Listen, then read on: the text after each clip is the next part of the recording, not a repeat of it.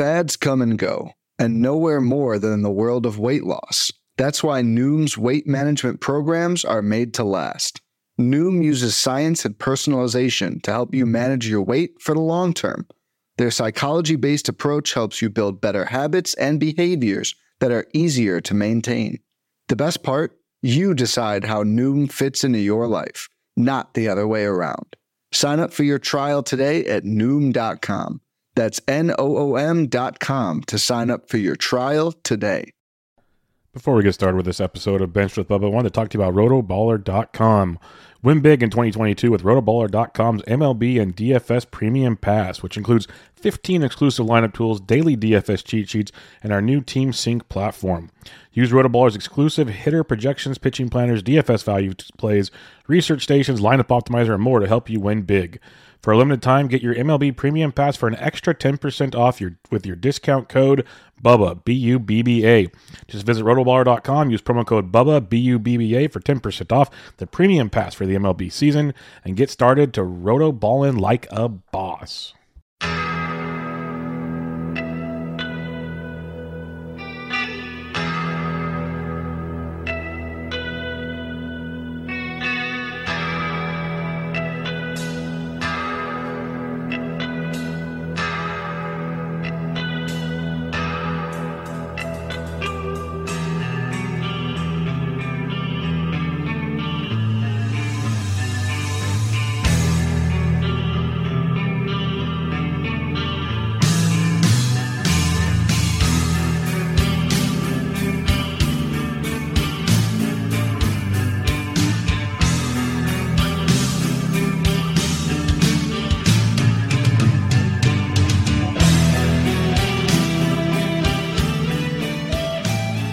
And welcome back, everybody, to another episode of Bubba and the Bloom, episode 19. Got about a month of the season to go, so we're going to look ahead to the rest of the season schedule, try to talk some strategy to improve your standings along the way, and see where that goes. It's going to be a fun puzzle piece to put together.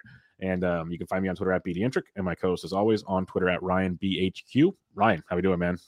Doing great. Good to be back with you. I know we had to miss last week. I had some stuff going on, but always look forward to this one day early. So Yep. I'll make the kind of stupid office job that feels like a Thursday when it's a Wednesday, but it does. So it does. Yeah, Wednesday night. The holiday, it's all kind of a mess. I don't know what day it is right now, but we're a day early. Gonna knock it out as I got stuff going on tomorrow night. So it'll be fun to get this one through here a little day early, so our weekend matchup picks will have an extra day to stew to see how someone's going to get injured tomorrow or something. I was going to say one more day for someone to get scratched or get hurt and not play this weekend and screw up our picks. Yep, it'll be great. We'll get to that recap in a minute because I might be paying for golf pretty soon. It looks like, so that'll be fun as well.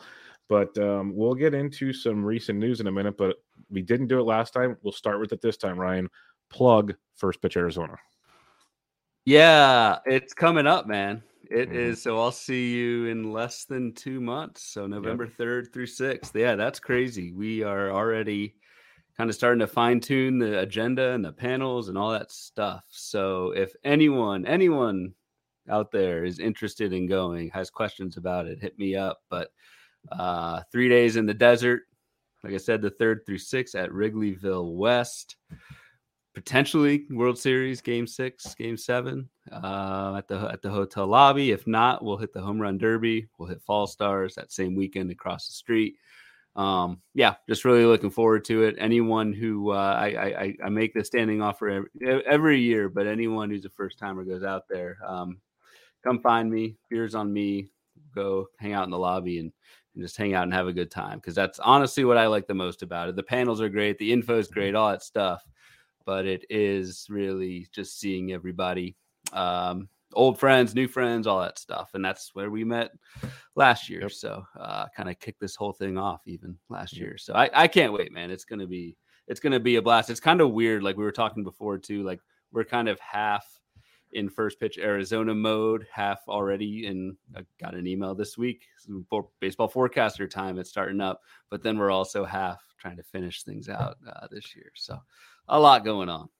Yeah, a lot going on. We're trying to, like you said, keep focused on the rest of the season. At the same time, we already did 7 rounds in a draft. I know we're itching to do at least 7 more. Like we're trying to plan that one. When you say FPAS, I think about the drafts there that are fun Yep. to see what's going on. Not to mention the panels, but you nailed it. It's the hanging out with people, meeting the people. Just it's a blast. It's a great time. So I highly recommend it. And if you guys like to golf, we're trying to get a golf thing put together. So hit right. Ryan or myself up. We'll get you guys on the list and get a couple tee times booked, and we'll play some golf before the festivities really kick off down there in Mesa. Tons of golf courses to choose from, so we'll find something fun to have to get it going. I think we have Erickson and Mendelssohn and a few other guys already on the list there. From HQ's in there, so it'll be a fun group. Probably this is the first year we're doing it, so just kind of feeling things out and seeing who's interested and that sort of thing. But yeah, the plan is to play golf kind of midday Thursday, and then maybe shower. Who knows? I don't know. Shower optional. Before bring your deodorant. Change the clothes and deodorant before the welcome reception. I think at Scottsdale Stadium Thursday night. Beautiful stadium, which is always fun. So the food's included. Get our drinks and watch some baseball and watch this year's Joey Weimer. Yes, Joey. I can't wait to find out who it's going to be. Who do I fall in love with for the weekend? I cannot wait. It's going to be. That's why part of me is looking forward to a potential World Series, hanging out with everybody, but I really want to see that home run derby. That home run derby could be a lot of fun. Like I agree. Like if we have to decide between Game 6 and the home run derby, I'm probably watching Game 6. Yeah. But I don't know. I mean, sometimes, a lot of the times at these stadiums, they actually have TVs that are just kind of dropping out in the concourse, so you can just go to the game, watch Game 6 and the home run derby at the same time. So. Win-win. So we'll check all that stuff out. But yeah, hit us up if you have any questions. Ryan's the veteran in this one, so let us know. Recent news. This just happened tonight, so we don't have a lot of details just yet, but I just wanted to mention it just in case. Juan Soto left tonight's game. He got hit in the shoulder by a pitch. He's been in a bit of a slump as well, but never good when Juan Soto goes down. I know he's not helping teams at the moment, but he also could help you in the blink of an eye. So keep an eye on that going forward into the weekend. That could be another big hurdle. I don't know if you've seen anything else on that at all. No, just he kind of got hit in the upper back shoulder. Doesn't sound bad, but who knows? I mean, you mentioned the slump, Bubba. Like, so in prepping for this, I did just kind of I don't have Soto anywhere this year, but like, he hasn't stolen a base, even attempted to steal a base with San Diego, and is hitting .214, 3 home runs over the last month. Like, how early would you take? I mean, I think Juan Soto went in our 2023 Degenerates draft, went like 10th or 12th, I think, overall, which seemed a little late at the time. But I don't know. What, do you think he's a kind of mid first rounder next year? Soto went 10th overall to, of course, Brian Slack, but it's one of those. We'll see him healthy in spring, and you'll get your hopes up again. You know how talented he is, but in reality, like you said, he's just not running like he used to. He wasn't even running the ton last year, and there's so much talent at the top now when it comes to power, speed, and getting those 5 categories like we love to do, that he might get pushed back once pitching gets pushed up, and you see all these young studs continue to move up the boards. He might be a late first. I don't know if he slips into the second, but I think there's still going to be someone in every draft that wants Juan Soto. I mean, it's an interesting thought exercise at this point. Like, the lineup is going to be just fantastic next year, and there's no way that this BABIP's going to continue really for any length of time next season. But it's just interesting to only see him hitting .240, only 24 homers and 6 steals. But again, those were all with the Nationals. So because it comes down. It comes down if you're looking for outfielders, like Bryce Harper want to pick after him. A lot of similarities in the overall profile there. Jordan Alvarez went in round 2. You could probably make an argument for a healthy Jordan over Soto if you're not worried about the steals. So it does become quite interesting when you really want to break it all down going to the next year. But we'll have plenty of time to do that for sure. Starling Marte was starting to heat up of late, and then he got hit in the hand, fractured a finger. They're saying he's day-to-day. I don't know how a fractured finger lets you come back and be productive, but what do I know? So he's day-to-day for now, Ryan, not on the IL, but we'll get to some other guys that were day-to-day that are on the IL now. So what's your thoughts on Starling Marte?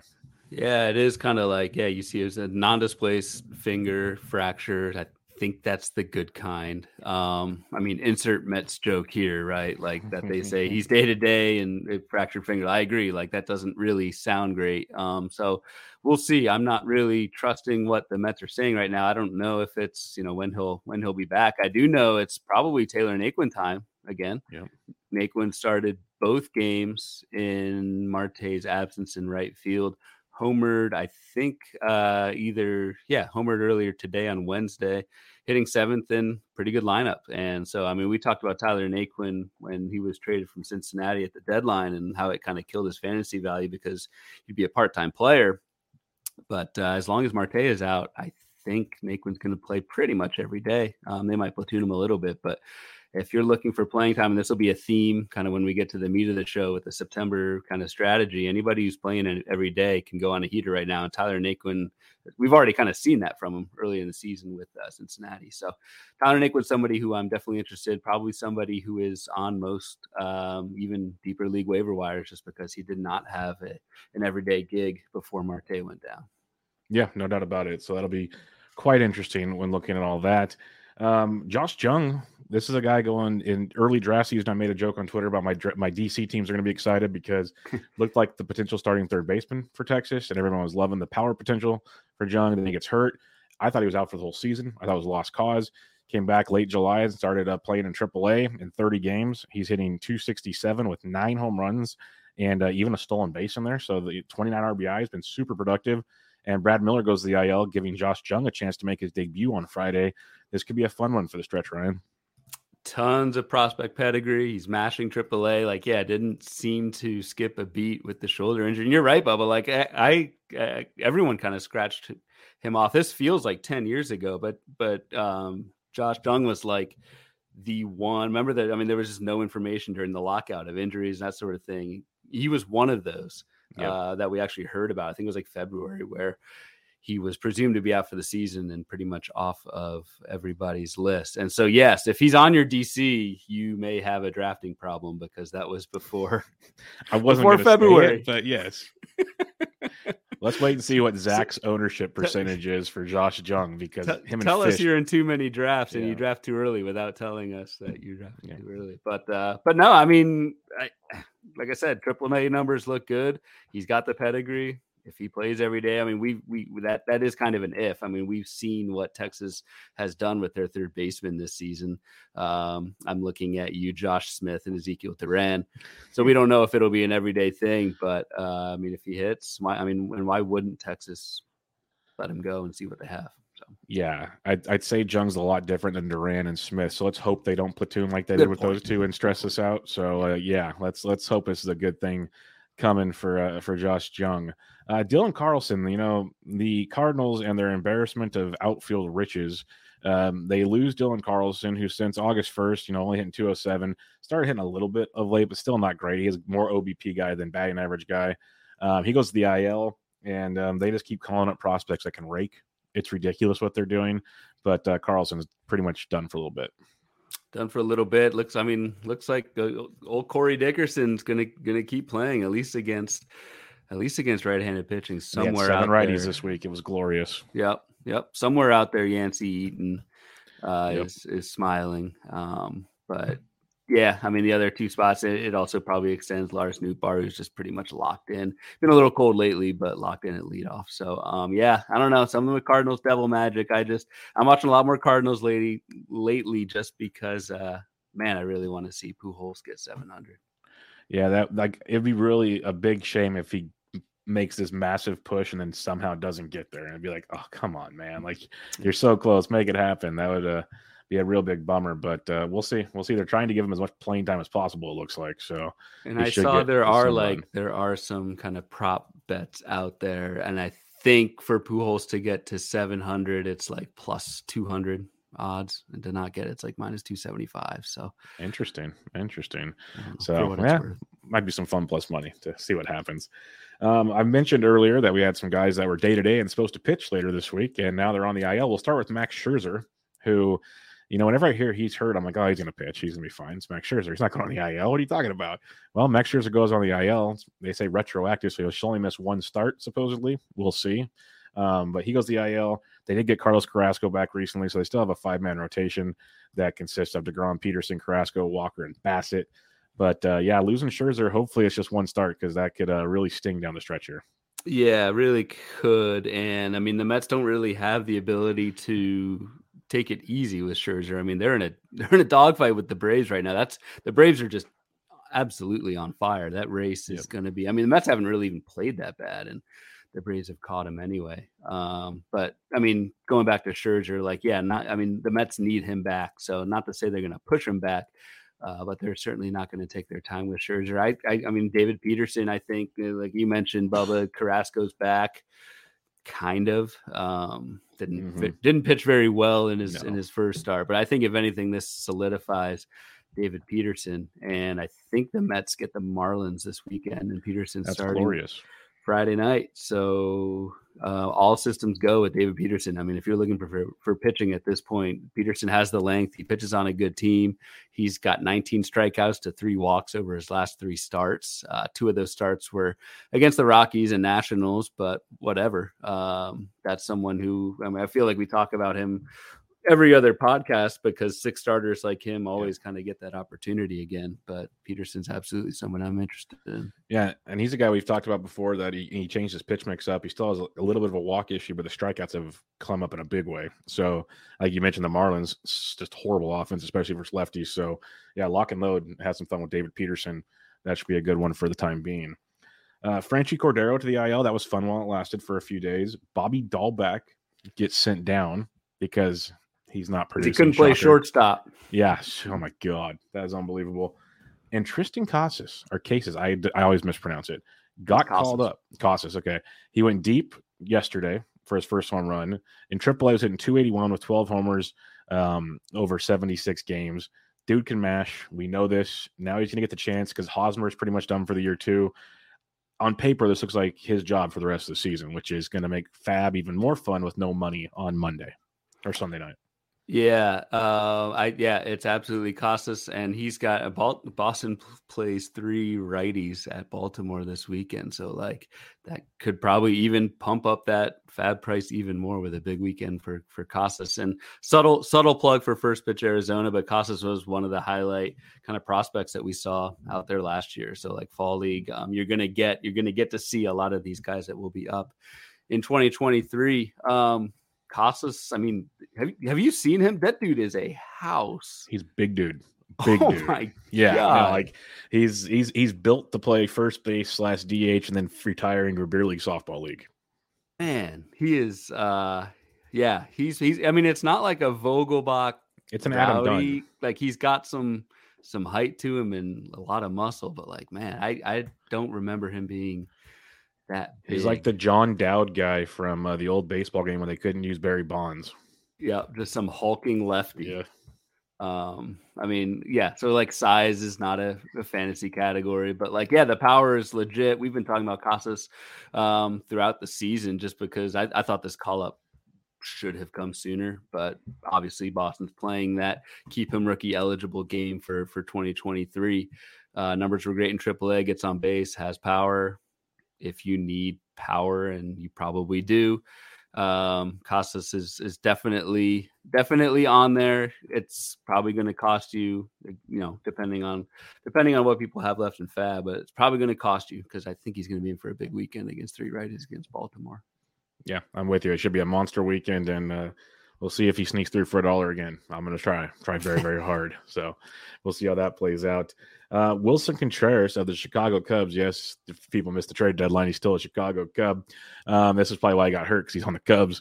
But he goes to the IL. Yan Gomes is starting. And, Yan Gomes has been serviceable in his career when he gets regular playing time. So I will say that much. I won't clown on Yan Gomes. I'm more going to clown on the Cubs because they didn't trade Wilson Contreras, who is having a good season, but it doesn't really matter anymore. Yeah, doesn't really matter anymore. And it's funny, like I made this joke in our 2023 draft, but like I drafted Contreras in the 7th round, and like for whatever reason, I'm in some kind of like time realm where I'm rooting for these guys in the wrong year. But yeah, I don't know. I mean, Contreras, is he a drop? Like that's this kind of stuff you got to start thinking about, because a 10-day IL stint is, third of the season, a little bit more than a third of the season. So something I definitely consider, as weird as that sounds, because you have to be so aggressive. And Gomes, yeah, like you said, Bubba has always been kind of serviceable in an everyday role. 14% strikeout rate. He's only hitting 220, but making plenty of contact. Not much quality to it. 6 homers and 236 plate appearances, 4% barrel rate. Kind of like a can't hurt you second catcher type. So play it based off the matchups, and that's probably about it. Yeah, I'm 100% with you on that one. So we'll wait and see how it goes. But if we get any more news that he's going to be out for more than a week, I'd start looking into other plans, basically, when it comes to Wilson Contreras, because you can't afford to be having that zero much longer at the catcher's position. Anthony Rizzo goes to the IL. He's been battling back issues all year. He's always had back issues, but it seems like it's worse than usual right now. And also, the Yankees have had a little bit of a cushion to rest guys. That cushion is slowly evaporating, but they have that cushion still. But Rizzo's down and out for now. They called up Ronald Guzman to play there. It's pretty much been a platoon situation. Like Marwin Gonzalez has got some playing time. It's a mess in New York. It's a mess all around in New York. I mean, some of their lineups today. I know today was I think double hitter. Yep, doubleheader. So but yeah, spring training vibes to some of these lineups. I'm not interested in Guzman or Marwin Gonzalez, who started for them today. It's kind of weird. Like, I didn't realize I don't have much Rizzo. I didn't realize he's 5th in the American League in home runs. Like, I thought the power was going away.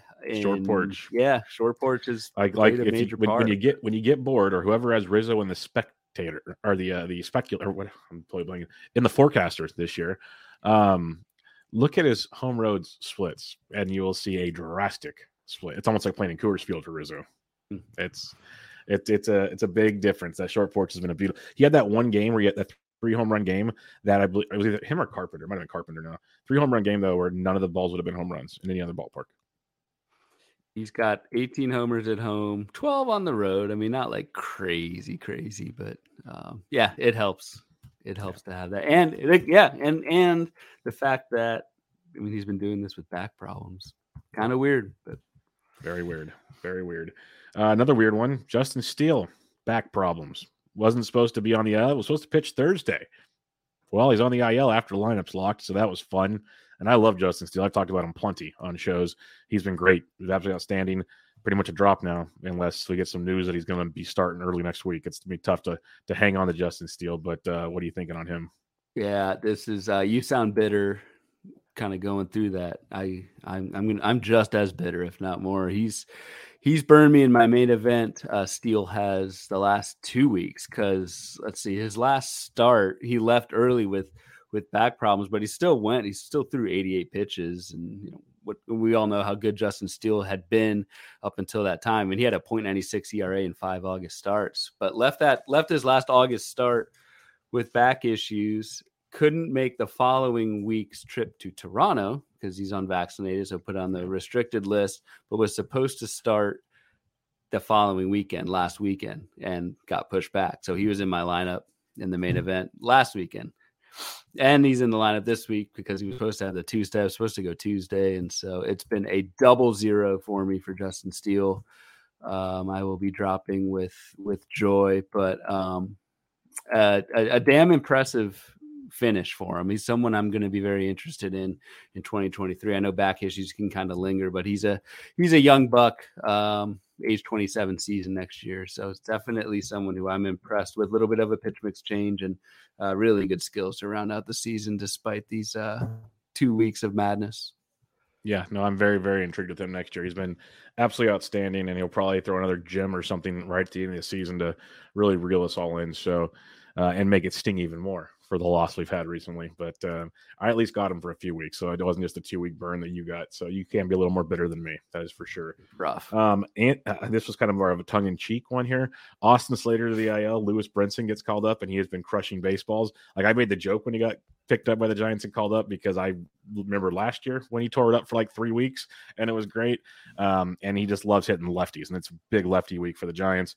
But Brinson's hit safely in 4 or 5 games and with 3 home runs. I will say this, though. In the minors for the Astros before he went to the Giants, he was hitting 299 with 22 homers and 5 stolen bases. So he wasn't just like a scrub. Like he was doing stuff in AAA, which just makes you like he's that perfect 4A player, basically. And yeah, I'm not saying go and pick him up, people, because once they get back to regular schedule, it's Lamont Wade Jr. time. But just something to think about. Yeah, I was gonna say counterpoint to that AAA comment. He is 28 years old now. So quad A is a good call. Yeah, I don't think it's Lewis. Lewis Brinson's season was, I think, supposed to be 2015, something like that. I mean, it's kind of weird. The Giants have faced 4 lefties in a row. And they got 2 more this week. They got 2 more. So he's leading off against lefties. He's taking the Austin Slater role. Yep. It's not gonna last once they start facing righties and people get healthy. But yeah, Lewis Brinson, what a name.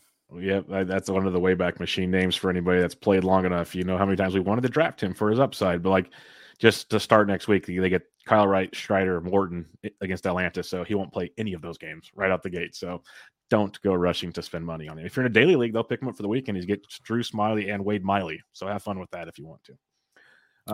Brandon Drury goes to the concussion IL, and it didn't sound very good. Like the reports that came out from San Diego, like this doesn't feel like it's going to be a 7-day one. Might be a little longer. You never know. Things can change with concussions, obviously, but he might be out for a little longer than I think people want him to be. Yeah, it's really hard to tell like how hard this is. And obviously you hope that he's okay. It's weird, man. It's just another San Diego trade deadline like disaster. I mean, you kind of feel bad for him at this point, but yeah, did not sound good. Happened, I think, shortly after lock. So Brandon Drury is also in my main event lineup with Justin Steele. So they can kind of hang out on the IL all week and take a week off, boys. That's cool.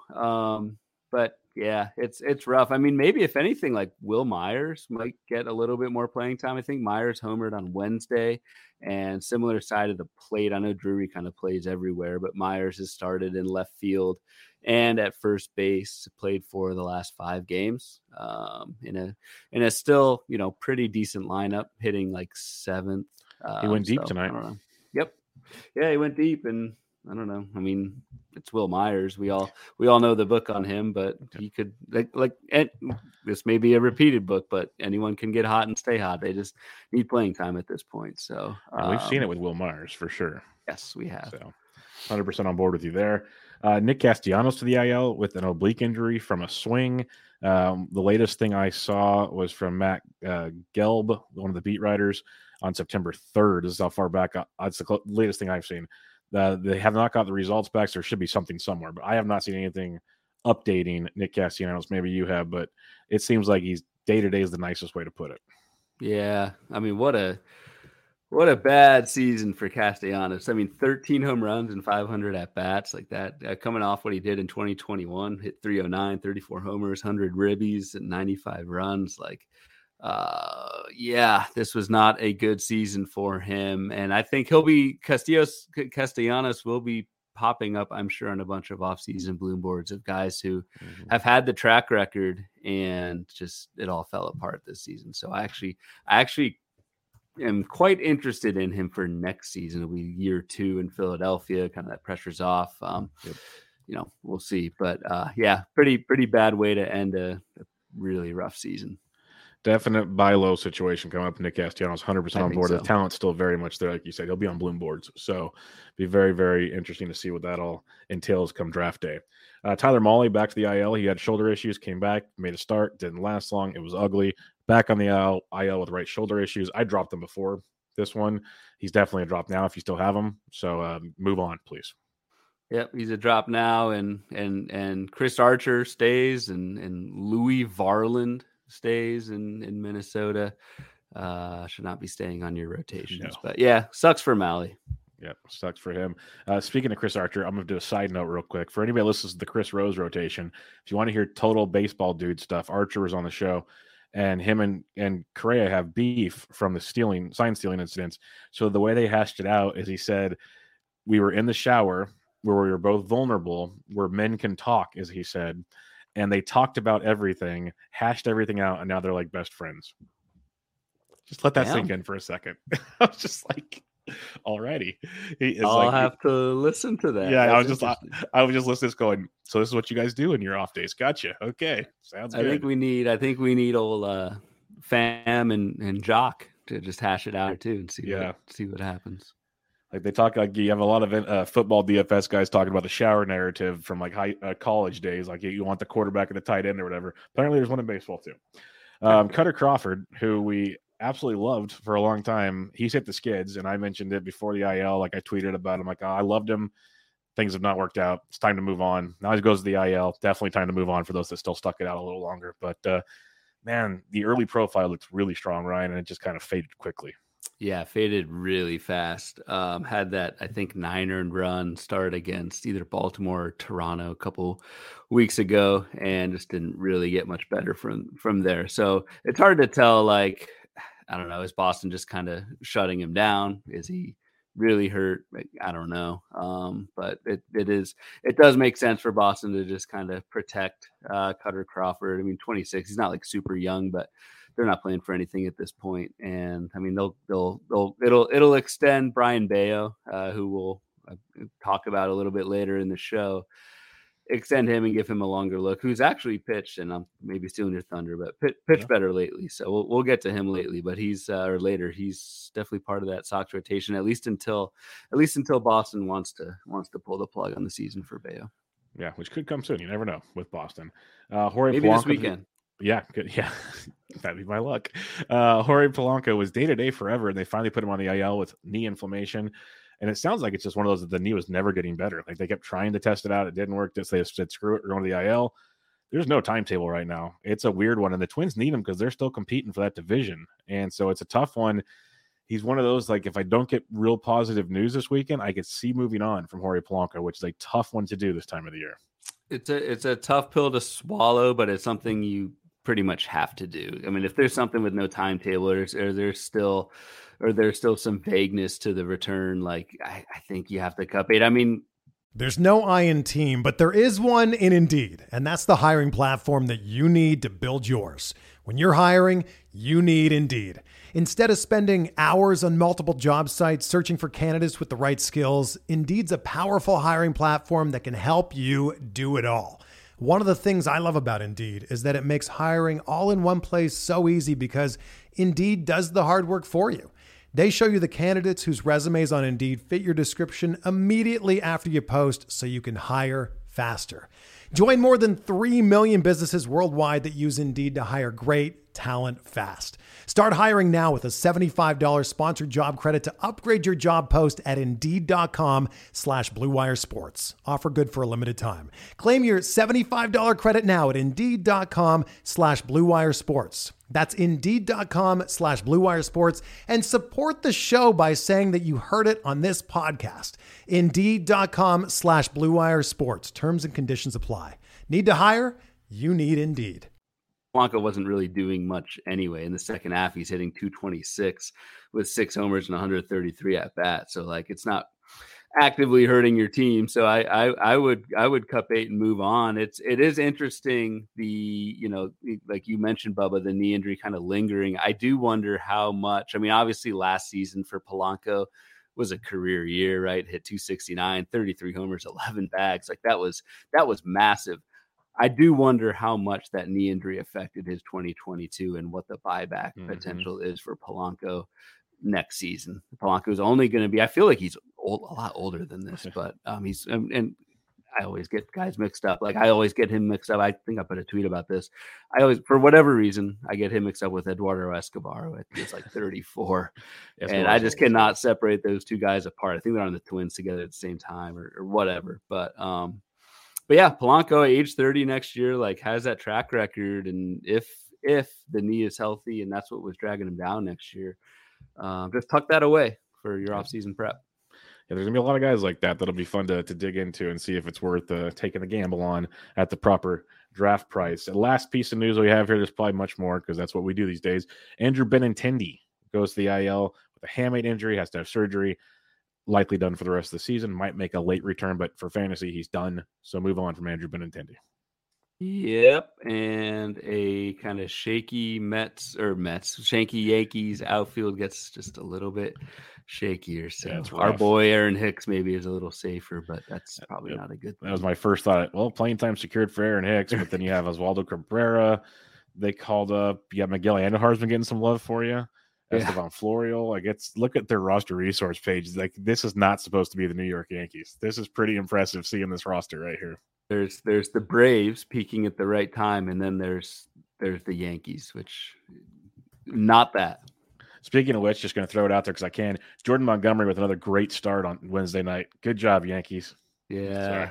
He did not. It was shades of Yankee version. Jordan Montgomery did not get the win. I think it was like 6 2/3 with 6 2/3 one earned run. But couldn't get the dub. So yeah, that still took place. I think he has 5 wins and like 7 starts with the Cardinals. So I'll take it. Cardinals came. I think the Cardinals. Yeah, they came back and won. They were so it was 1-1 when Montgomery left. They won 6-5. The Cardinals gave up. Yeah, it was 5-1. Cardinals gave up 4 runs in the bullpen and then came back 6-5. So yep, Cardinals devil magic. It's going to be fun. Yep. Cardinals Braves NLCS. Or get ready. Or whoever has to face the Dodgers in the opening segment is going to be fun too. Like it's going to be interesting to see how that all shakes out. But let's talk weekly matchups. Our matchup game that going into last week, we just keep tying. That's what we do. It's simple game we play here. Until last week, where Ryan got lucky. That's all I'm going to say. I was kidding. He had Brendan Donovan. I had Harold Ramirez. He won. I had Drew Smiley. He had Austin Voth. He won. I'll let you take it from there.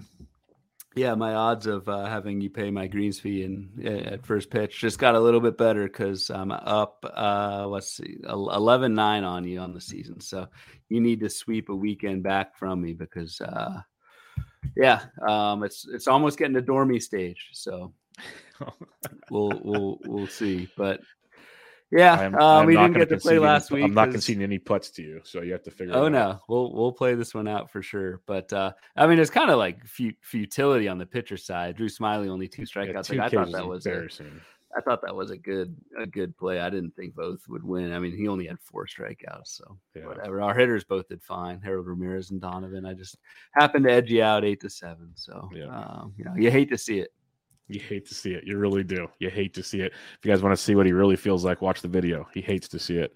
When we look at the weekend weekly matchups for Baseball HQ here, Ryan, we usually have a bunch like -1+ type matchups. We don't really have those this week. We have good matchups. Phillies, Phillies against Washington. We got Milwaukee and Great American Small Park, which is always great. Arizona's and Coors. So some of those that you'd expect, but overall, nothing like that just jumps off the page to you.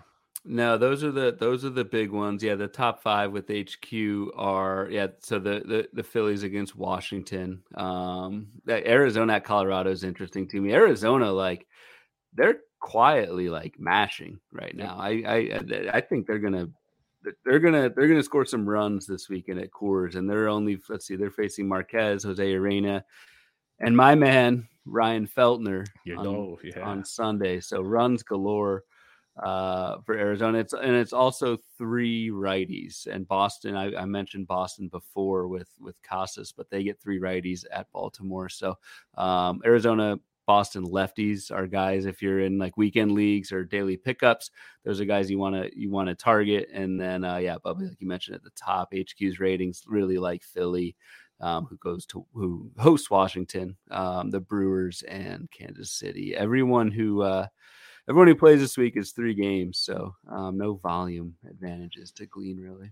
And no volume, but we get Coors and Great American Small Park, which is always fun if you want to try to pinpoint those things. Not always easy. Like I didn't this weekend, but you can try to find things in and out when you can.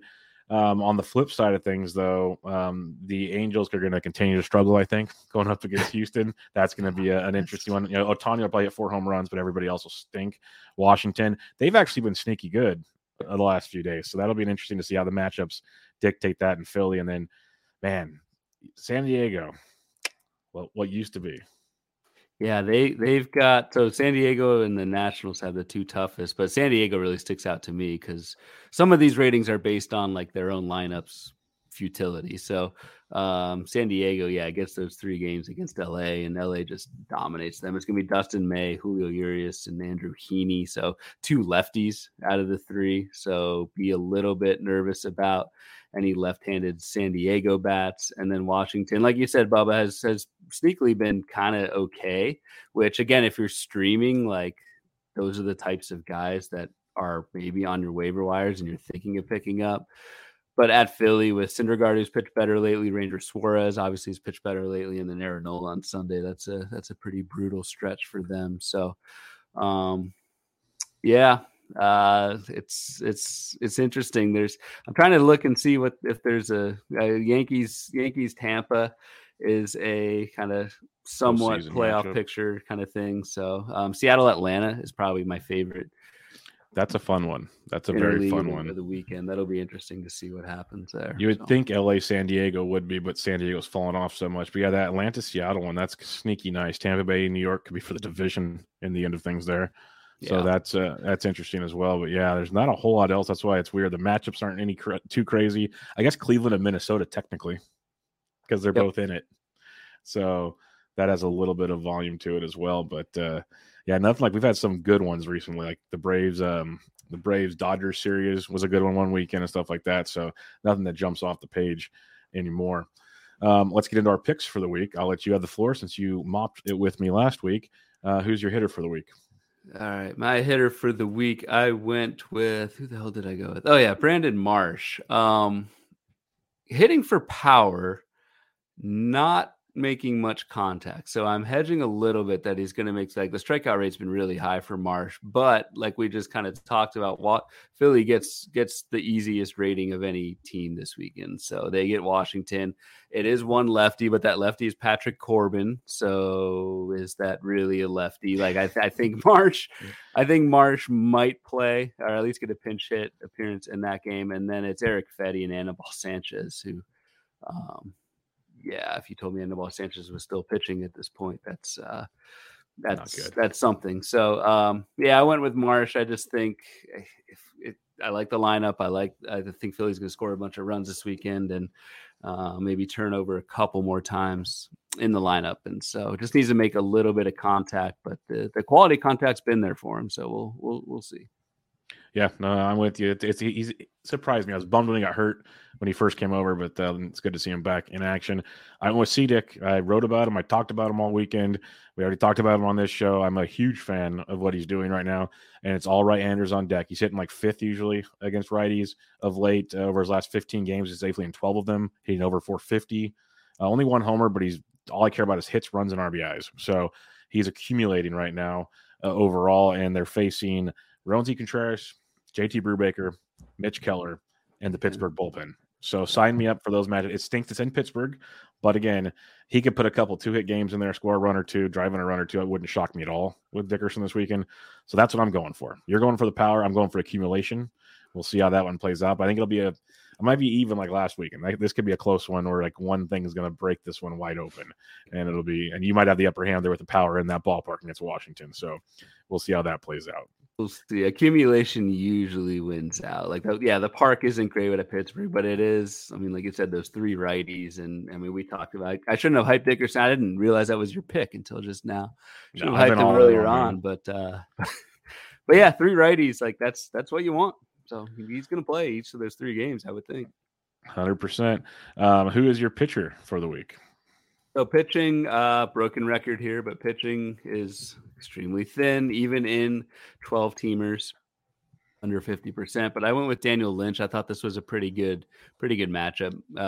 Lynch is pitching at home against Detroit, so I know we're just counting strikeouts for our little game here, but I think win potential is pretty solid. Detroit is just kind of playing out the string at this point. Kansas City is as well.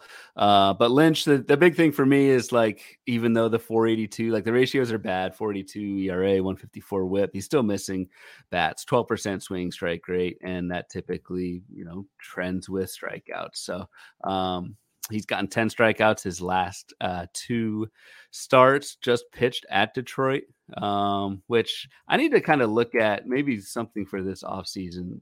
The facing the same team twice in a row. How does that second start go? The narrative, the conventional wisdom is it's not going to go as well. I don't know if that's actually true. I don't know if it might be. I just haven't seen the numbers of the study behind it, so it could be something. But kind of going off on a tangent, but Lynch is my pick at hosting Detroit. I like the matchup more than anything else. For DFS thoughts, because this has happened a lot this year, it feels like it's probably like 65-35 bad. But there's been a lot of goods. There's been a couple though where there's 3 straight starts, and that's when it got nasty. So I mean, intuitively, like you see the same pitches, you pick up on the release point, like that sort of thing. It makes sense. Yeah, I don't know. I don't think I've ever seen like an actual study on it. So yeah, something to definitely dig into. So it'd be interesting to see. I'm going Brian Bayo, as you mentioned him earlier. Big time prospect, struggled his first time through. Walks were an issue. Strikeouts weren't even really there a ton. But since getting demoted and coming back up, he's made 3 starts. Total of 15 innings, has 14 Ks is what we're looking for. He's got 5 or more in 2 out of his 3 starts. Does face Baltimore, who's been sneaky good. We know this. They've been sneaky good, but they still strike out. And that's all I'm looking for. If Bayo could somehow go 5-6 innings, I should on paper get 5+ Ks. And that's what I'm shooting for here as this improvement. The pitches are filthy when he's not walking the world. So I'm going with Brian Bayo, hoping I get a little Cutter Crawford love in retrospect there, and go get some Brian Bayo strikeouts and get me back into the get even column going into the next week.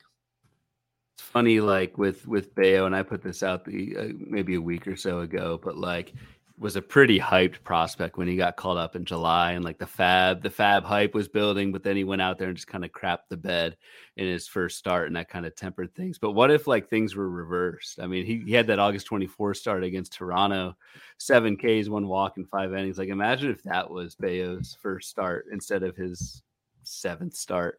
That would have been some pretty wild fab bidding. It's just funny how sequencing matters so much in our game. Yeah, people probably forget that Logan Gilbert was like that a lot last year. Like, I was pumped for him, and now look at him. He's a regular. Kirby's been a little better, but he had some hiccups too. Like, these guys are young. Even Manoah's had some rough patches this season. Like, he's still very, very good. But Bayo's got the pedigree where I wouldn't be surprised if he starts to figure it out a little bit more than people want to give him credit for. So you're right there. It's just the recency biases or the biases. Like, he got shelled, don't want him, but he has improved. So we'll see. We'll see what happens. All right, let's talk about it. I said we got about a month to go here. So let's talk September strategy. This is going to be fun because it's where can I make up ground? You're going to see guys like we talk about the Dussaults of the world and DiPietros and some other guys that they'll drop some big boy names because they're like, this does not help my team anymore. And you have to be able to do that and not worry about the repercussions in the rest of your league. And you need to focus on, like, I know Rob's talked about, he went like 9 relievers one week because he just needed as many saves as he could figure out. You do all kinds of goofy stuff, but we're talking matchups potentially, strengths of schedules going forward, different ways to go about there. So how are you approaching these final 4 weeks, Ryan? I mean, you'll hear this on like kind of every podcast, so I don't want to make it kind of too basic or just repeating the normal echo chamber type stuff. But everything at this point is about 2 things. It's about playing time and it's about categories. Like those are the only 2 things that should matter. You need hitters who are in the lineup. You need pitchers who, at least from a starting pitcher aspect, are still going 5 innings and are planning to go 5 innings. Those are the 2 big things that you need to look for. So, I mean, just a couple examples just to kind of give this a little bit more meat than just like kind of theoretical stuff. Today, so on Wednesday, Jeffrey Springs, who has been fantastic for Tampa. He's kind of in uncharted workload territory for a Tampa team. He's kind of gone back and forth throughout his career between the bullpen and starting rotation. And Tampa's going to probably play it pretty safe with him. Jeffrey Springs started today and just went 3 innings through 39 pitches. And from what I understand, it wasn't injury related. I haven't seen anything injury related or anything like that. If you've got Jeffrey Springs, you're probably starting him because he's been fantastic. But how valuable is Jeffrey Springs if he's going 3 innings? He's not. And if you need wins and Ks, is Jeffrey Springs a cut? Probably. Yeah. So it's just like that's an example of someone who you think like, oh, I've got a starting pitcher. I'm going to start 8 starters this week. I need wins and Ks. Dig a little bit deeper and kind of see where some of these starting pitchers are in their kind kind of career in terms of workload compared to recent seasons, and their last few kind of game logs. How many pitches, how many innings, what are the tea leaves? Are they getting shut down, or are they getting even worse than a shutdown, like slowed down in Springs' case where he's only going like 3 innings at a time? Yeah, shutdown would be a lot better because it's just like, okay, cool, You we just move know. on. Right. Yeah, it's like done. But and then we were talking about before the show, I said you could see with like the Kyle Wrights, the Spencer Striders, a lot of these young guys that teams are going to have postseason runs that need these guys in the postseason. They're going to start finagling things too, and you're not going to know it sometimes. Sometimes they'll talk about it, but there'll be other times you're going to be like, okay, like I know Strider pitched normal today, but say he was facing Oakland, you're all pumped, like, yeah. What if he just went out and threw 3 innings? You'd be like, you got to be kidding me right now. Like out of all the starts, like, and then you're gonna let him probably go a full go against like, you know, the Mets or something and watch him get hit around or something. Like, it's just one of those things where it's going to be super frustrating on some of these teams that have a lot to go for them.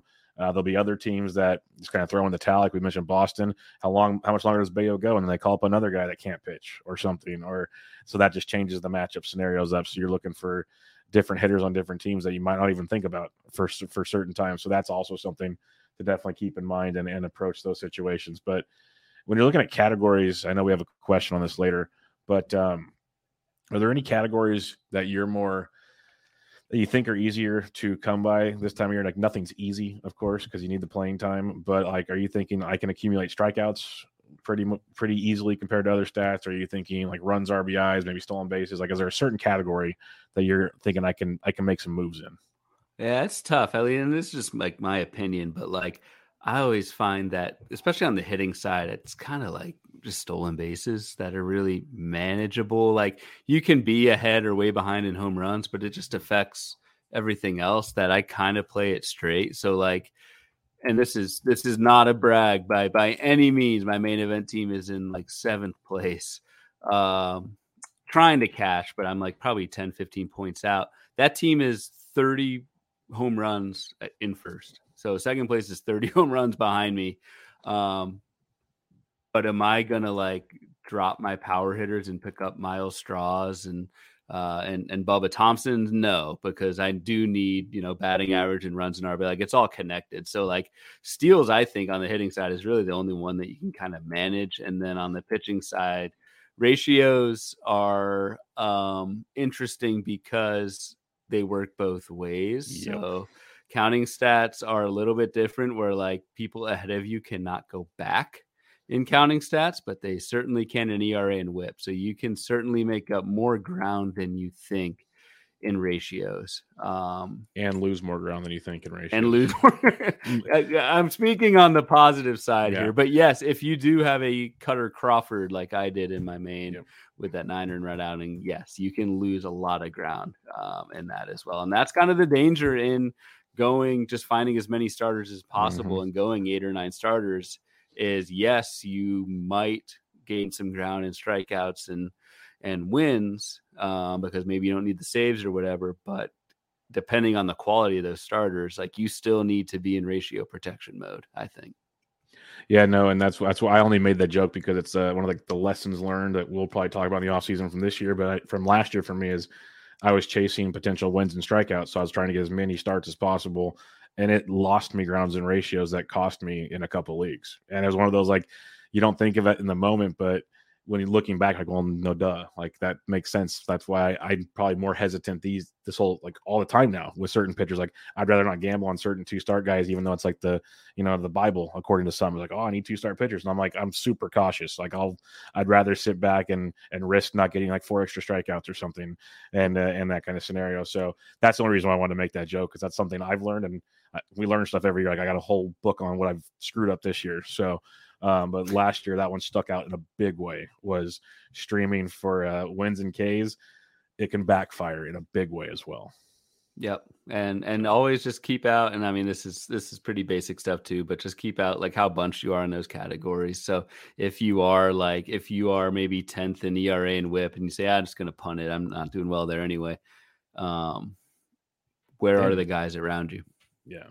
Yeah, no, that's something you can do. And also just simple stuff. Look at your standings and which categories can you actually physically move in? Otherwise, don't worry about it. Like some categories, if you need like 12 home runs to get 3 points, that might be way too hard this time of the year in reality, like making up 12 homers. But if you need like 5 RBIs and like 6 runs somewhere else. Maybe start focusing on top of the order bats or something. Like there's different ways to go about it in those scenarios where you're not chasing a lost category just because they're the hot bat. Like everyone wants the Corbin Carrolls, the Gunnar Hendersons, the Tristan Cassises, but in reality, I've sat back and thought about it recently.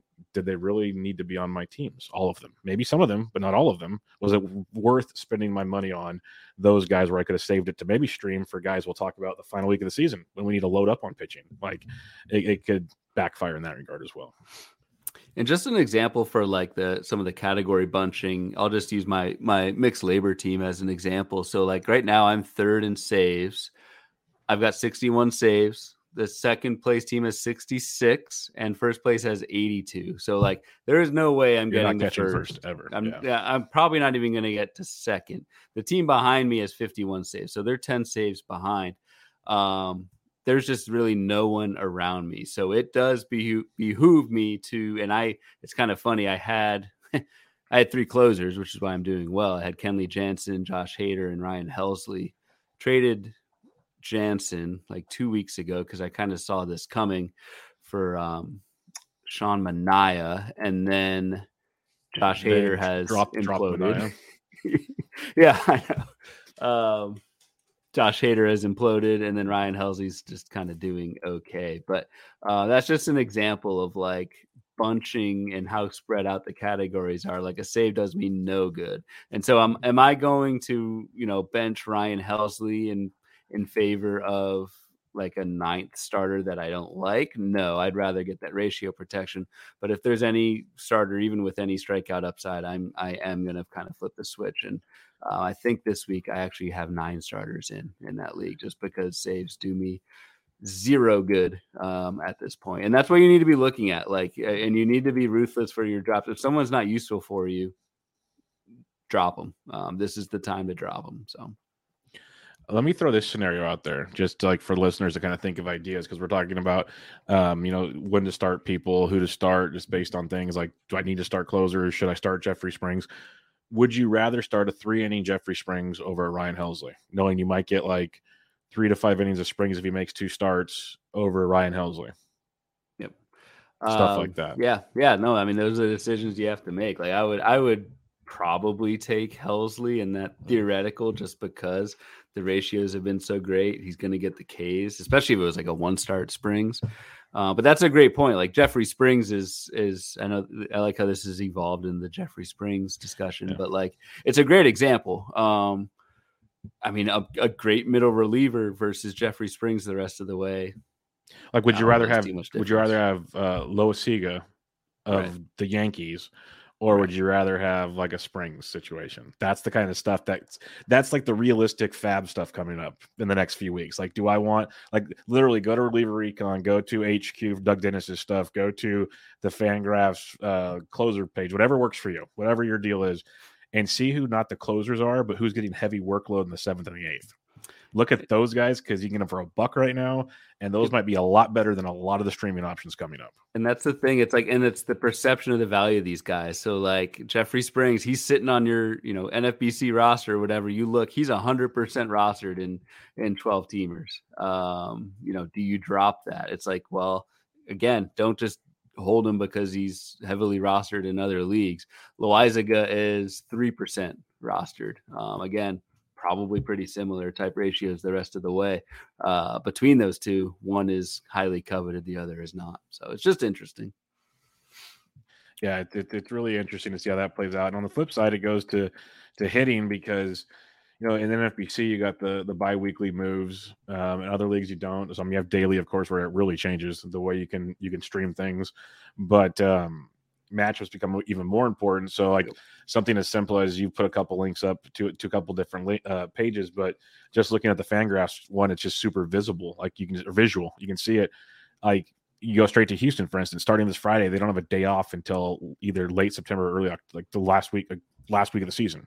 So that's a lot of straight games if you just want to look at it. Because I tweeted it out Saturday night when I was working on fab stuff, that just looking ahead to next week's schedule, like the Reds have 9 games. Yep. There's 2 teams with 8 games. There's also like 4 or 5 teams with 5 games. Yep. And it sounds simple. I know like we and other people like just blast that down over and over again, like the matchups, but a 5-game schedule is going to really hurt when there's 8 and 9 game schedules coming up. Even if it's a worse player on the 8 or 9er, as long as they're playing 8 or 9 games, they are somehow going to outperform most of those 5-game guys. It's just the way it's going. Unless it's an elite player, of course, they're going to outperform most of them. So that kind of little stuff. That difference of 3 games in a week, that's more than 10% of the season. It's huge. That's tremendous. Yeah. So it's and yeah, I mean, you bring up the schedule, like there's a couple of good resources out there, like Bubba, you just mentioned the Fangraphs page, which is really nice. I like this site called Tankathon. I don't know why they call it Tankathon. I guess they track it for like odds to get draft lottery and stuff the following year, but they've got a really cool page. And if anyone I can put the link out. Yeah, I never heard of it until you put it in there. I was like, oh, you hadn't? No. I don't even know how I found it, but like they've got this one page where it's got everybody at each team, how many games left and what the strength of schedule and the toughest and easiest opponents and the number of games by opponent. And it's just like, really, it's one page you can go to that basically just summarizes. It doesn't give you like the sequence and when they're going to play everybody, but you can kind of pair it with Fangraphs or, RotoWire or whatever to kind of put the whole picture together. But this is just a really nice kind of snapshot on Takeathon of who are the teams that have the most games, what's the strength of schedule, and what are their opponents. So like right off the bat, the number one strength of schedule team in terms of number one, I say hardest, is Arizona. And you just look at on Tankathon, they've got 8 games against LA, which is absolutely brutal, especially from the hitting side. We'll see, I don't know what that LA rotation is going to look like in September, but that's again, another variable that you play. But 8 games against LA, 2 against Houston, 3 or 5 against San Diego, and 3 against the Brewers. Like that's a tough stretch.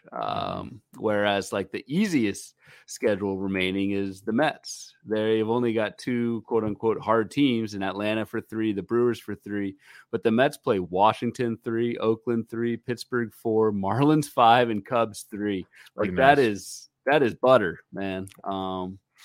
So they only have 24 games, which is, another kind of issue there in terms of volume. But if you can get the Mets on the right week, like, man, that's a pretty easy schedule. Man, you got the Reds again, 28 games, which is kind of the top number for most of these games. Again, 9 games next week helps, but 7 against the Pirates, 7 against the Cubs coming up. Like, I know they got the Brewers for 7 and Cardinals for 5, so that's tricky.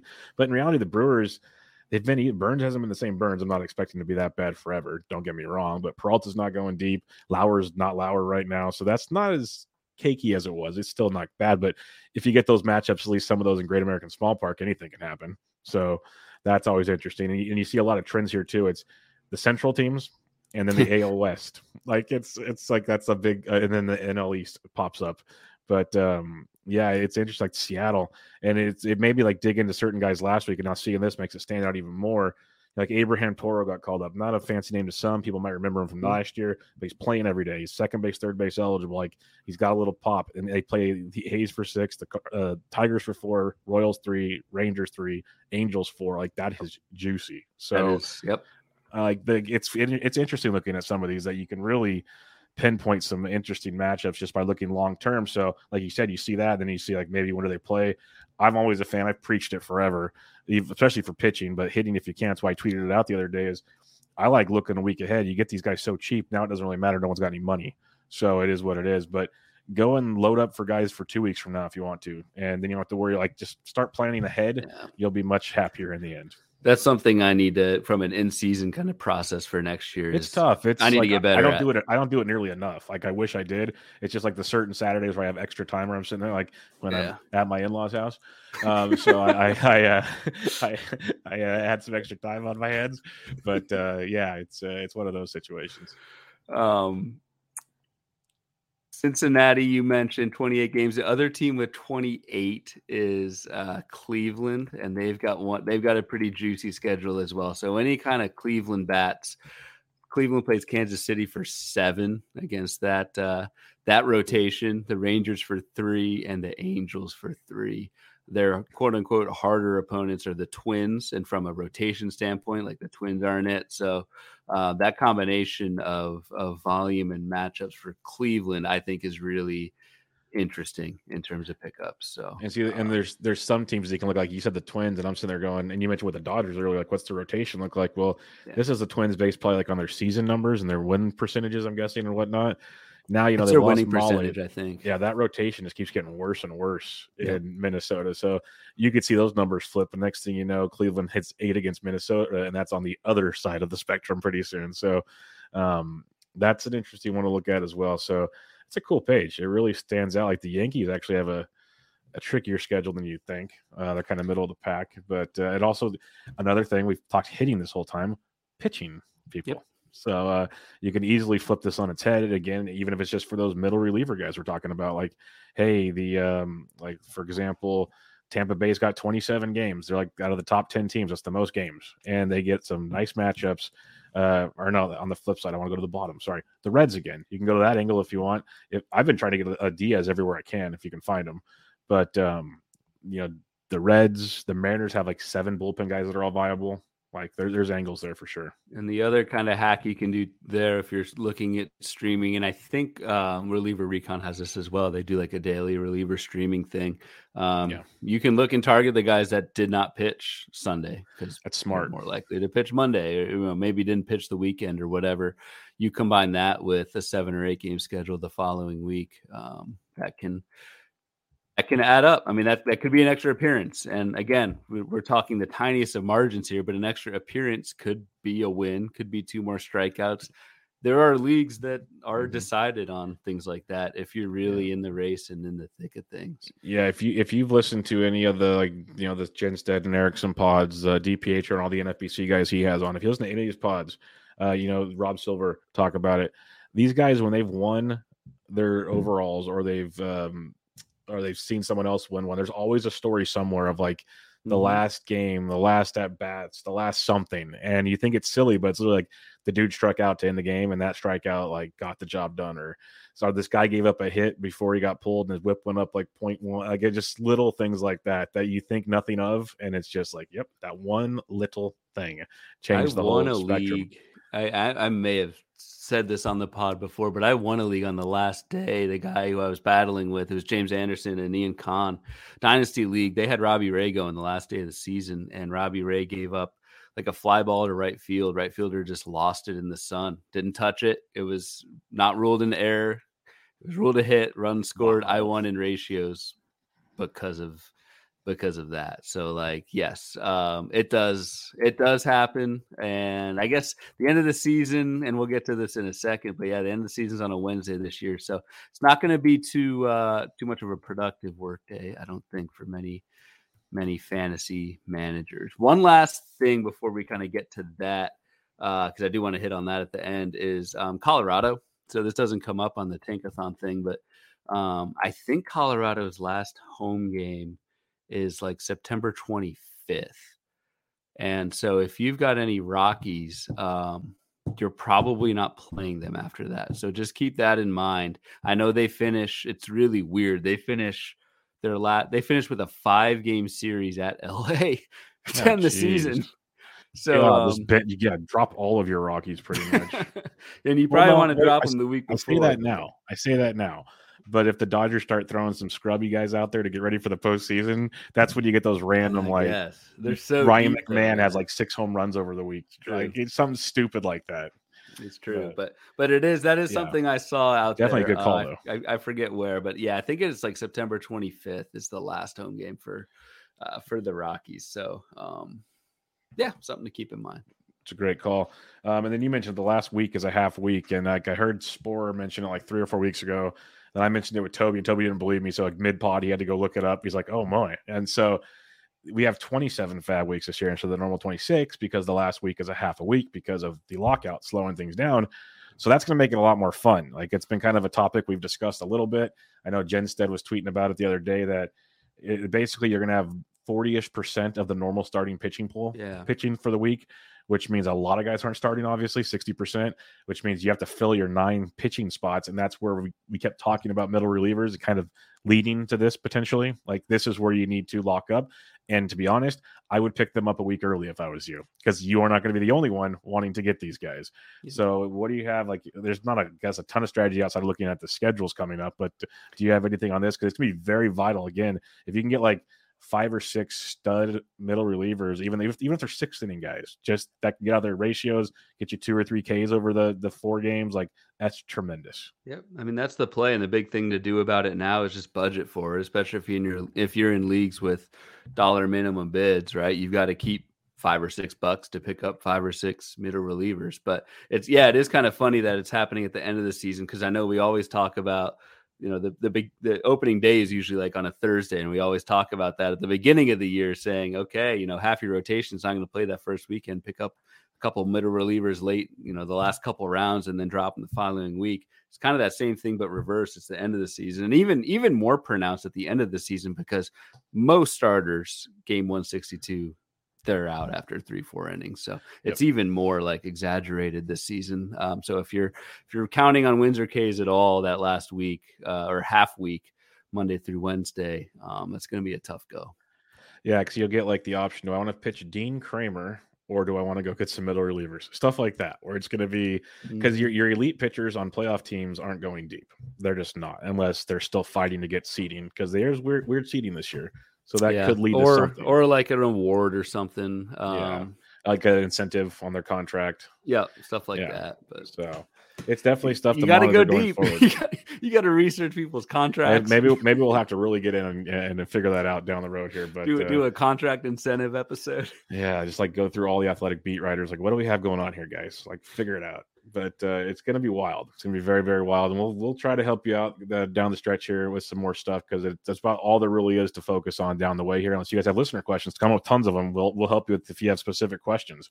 That makes it a lot easier. But otherwise, it's matchups. It's planning ahead. Like, maybe next week we'll do a look ahead episode and try to like pinpoint some dudes or something to help you out, or look at relievers more for you, because I'm not a reliever expert. But there's a lot of great tools for that. But we can maybe narrow some things down as well along those lines. All right. We have a couple listener questions here. Let's get at it. We have, I know the first one. I have a bone to pick with our buddy Ben Ted. Not that he asked this question. Great question. But he said, this is for Ryan, but Bubba, feel free to answer if you went to college. Ben, like, what do I look like to you? Like, I know I'm this fat, bald guy that like talks sports all the time, but come on, man. Like, I went to school, UC Davis. Like, we don't worry about the GPA. The degree says the same thing. That's all that matters, okay? I went to school. It only took you 12 years, but, whatever. Hey, Van Wilder was a good time. Like, it's like, I saw that. Like, I'm like, Ben, it makes me like him more, actually, because that's like a smart-ass comment that I would make. So that I appreciate that. But I didn't pick up on that. That is funny. I'm seeing it now. Yeah. Yeah, I saw that right out the gate. I was like, I was going to call him. I'm just going to save it for the show, because Ben's a great listener. He's a great dude. He's competing for an overall. I'm going to save it for the show. But he said to Ryan, because you guys found out last week when Ben did a great job on his first episode. So Ben, I'm jealous because I usually have first timers on my show. So Rob and I have beef right now, by the way. That's going to be a different topic. But he wants to know, since you guys are both engineers, because I'm assuming that's what IE stands for. Yep. Some kind of engineering. What was your favorite IE class? I didn't take IE classes in college, Ben, so I don't know the answer to this.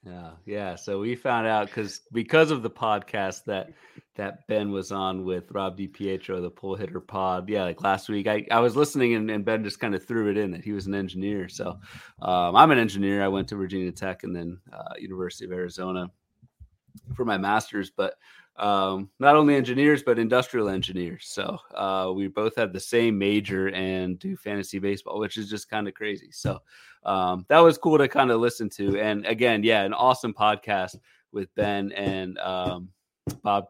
I'm going to mispronounce it, Kramutola, who is leading the main event. And as an aside, I'll get to the answer in a second, but like, it's pretty awesome to see so many people we know atop the main event leaderboard. It's going to be a pretty really wild cool finish. So Jen Stad's in second, Ben's in third, 2 Steve Weimers at fourth and fifth. Jeff Erickson's down there about 15, so he's in the mix. But should be a good finish.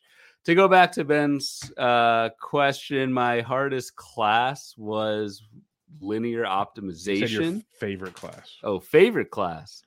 Definitely was not linear. Yeah, I was saying, I know it's not your favorite, but it was your hardest. I would say statistics. So we took engineering statistics class, and that's actually where I learned some of this stuff. I had played fantasy in college, but I was not writing or anything or in the industry or anything like that. So wish I paid a little bit more attention. But we did do stuff like correlations and t-tests and p-tests and all that kind of stuff to test out kind of the relationship between factors of things. And it's funny, like I kind of glazed my eyes over at the time. It was an interesting class, but like if I was into baseball at the time, like that would be the thing, because we do that stuff all the time. What metrics do we look at that, what power metrics do we look at to correlate with home runs the following season, those kinds of things. So that was a class I took in school that I enjoyed and would have enjoyed even more if I knew how much I use it now. Yeah, because he said even though it was probably the hardest for him, it was operations research was his favorite one. So that was our hardest. So that is, and not to get too far down, but that is another one where I really wish this was before DFS. Just the title of it sounds like it could help out pretty much with a lot of this. It is all optimizing things. And so you've got constraints, you have a goal, and you need to find the best pathway to that. And so like DFS is the perfect, tons of sites have lineup optimizers. Like I probably would have done a project on this. We used to have to calculate this stuff by hand, but you've got constraints. You've got a $50,000 budget for your lineup. You've got to field one guy at each position. Those are your constraints. You also have a goal, and that goal is to maximize your fantasy points. So it comes up all the time in like manufacturing and stuff like that. So that's what we should be using it for, but I wish I would have used it for fantasy. Oh, well. Yeah. Well, it's funny because I'll give Ben some of my information here now because we got to flip this back. I went to college. Since you did go to college. Yeah, 5 years went to college. But I didn't take. It is funny when you say that though. I took statistics. I took like computer classes. I really wish I cared now because I got so jealous how you guys could put like charts and stuff. I want to do like simple things, and I still can't figure it out. Like I want to be able to put like two lines together and then like compare the differences and stuff. And that's just way over my head still. Like it's pathetic. It's stuff you do on your boards in like 5 minutes. I wish I could do, and it just blows my mind. But like looking back, I should have focused more on that. I passed the class, but yeah, I enjoyed college more than I enjoyed classes in college. Let's put it that way. But my favorite stuff is like they say when you go to your major courses, that's when it's fun because it's stuff you care about. So I did crop science type stuff because I'm in farming. So that was more my fun. The outdoors classes, those were the fun stuff I liked a lot more, like actually learning the actual whole production process and everything. Those are the classes I liked a lot more. So there you go, Ben. Outside. Yeah, Ben, you didn't ask, but you're getting it now. And Ben, I'm totally kidding. That was the snarky kind of stuff I live for right there. That was absolutely amazing. So come to first pitch, I'll buy you a beer, Ben. Mike Carter says, is Corbin Carroll a keeper in 12-team leagues for next year? I'd imagine so, but I guess it depends on your team. Yeah, the cop-out answer is your team, and I'm assuming this is Roto, but yeah, like Corbin Carroll was taken it was a 15-teamer, our 2023 Degenerates draft, but was taken in the 4th round. I think Brian Slack took him, and that felt about right. Like, especially in a Roto, like Corbin Carroll could freaking lead the majors in steals next season. So depending on obviously what the options are, but yeah, Corbin Carroll will be very much relevant in 12-teamers next season. And if there's any kind of like dynasty or contract component to it, that's I was going to say, it might not even be a next season play. It's a long-term play with Corbin Carroll more than anything. So 100%. He's excited. He hit his first home run on Wednesday. Straight away center field. Yeah, that was a big boy shot. It was bombed. Yep. And he can move. He is. I've seen him beat out a couple infield hits or at least get close. And yeah, the speed's legit. That D-backs team, like you said earlier, they're hitting and they're going to be fun.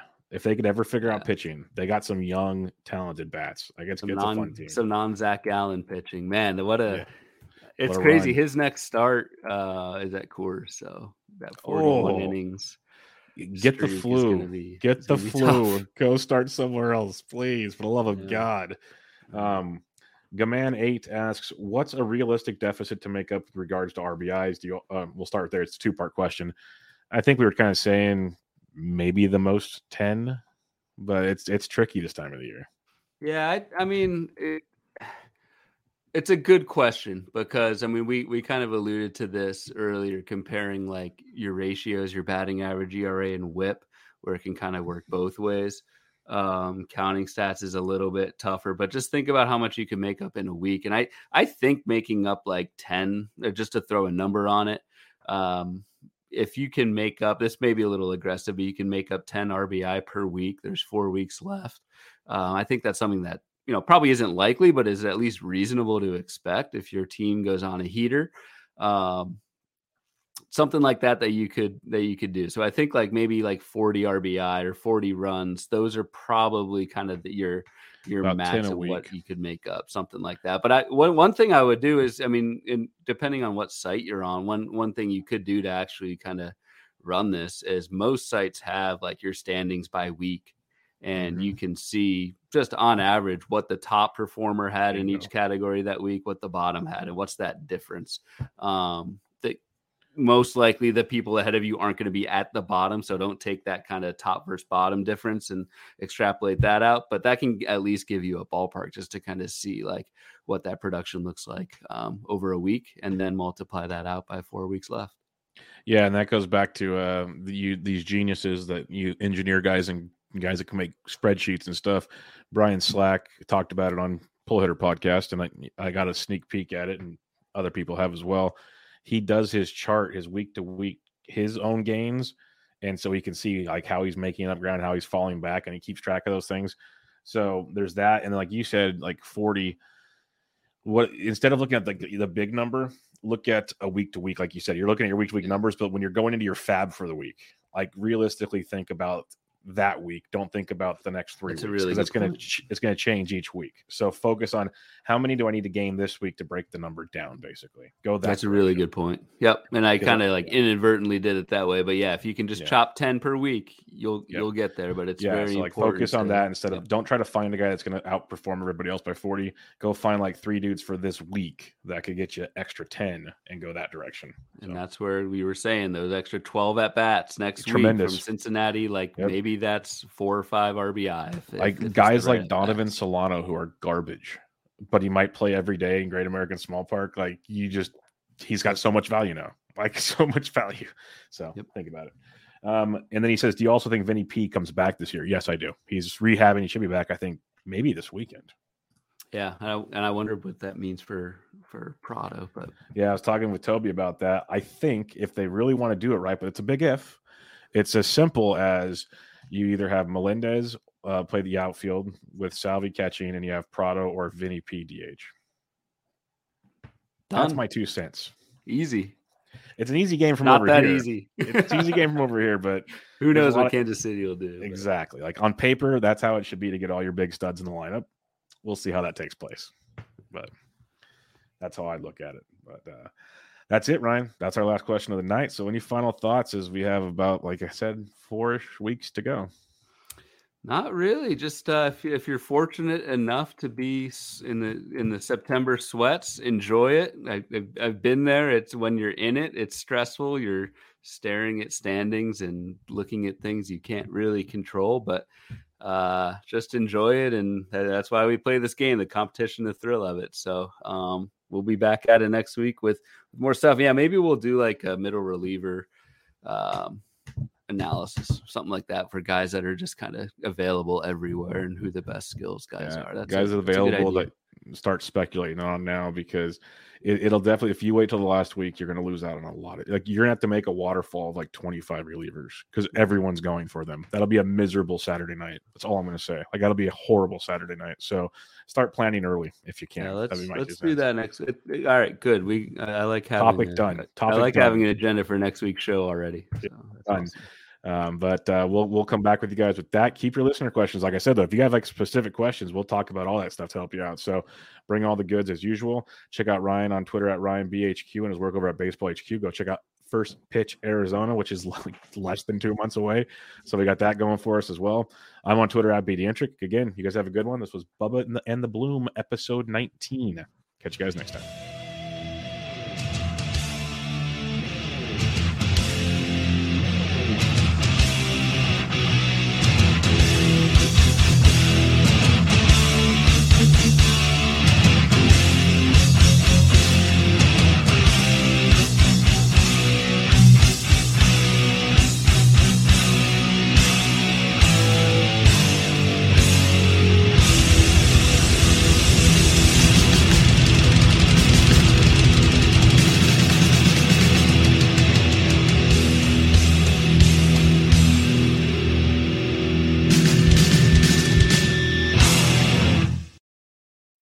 Hey, Drew Scott here, and I'm Jonathan Scott, reminding you that life's better with a home policy from American Family Insurance. They can help you get just the right protection at just the right price and help you save when you bundle home and auto. Kind of like Goldilocks and the Three Bears. It'll be just right for you. We love a custom build. American Family Insurance. Insure carefully, dream fearlessly. Get a quote and find an agent at amfam.com. Products not available in every state. Visit amfam.com to learn how discounts may apply to you. American Family Mutual Insurance Company, SI, and its operating company, 6000 American Parkway, Madison, Wisconsin.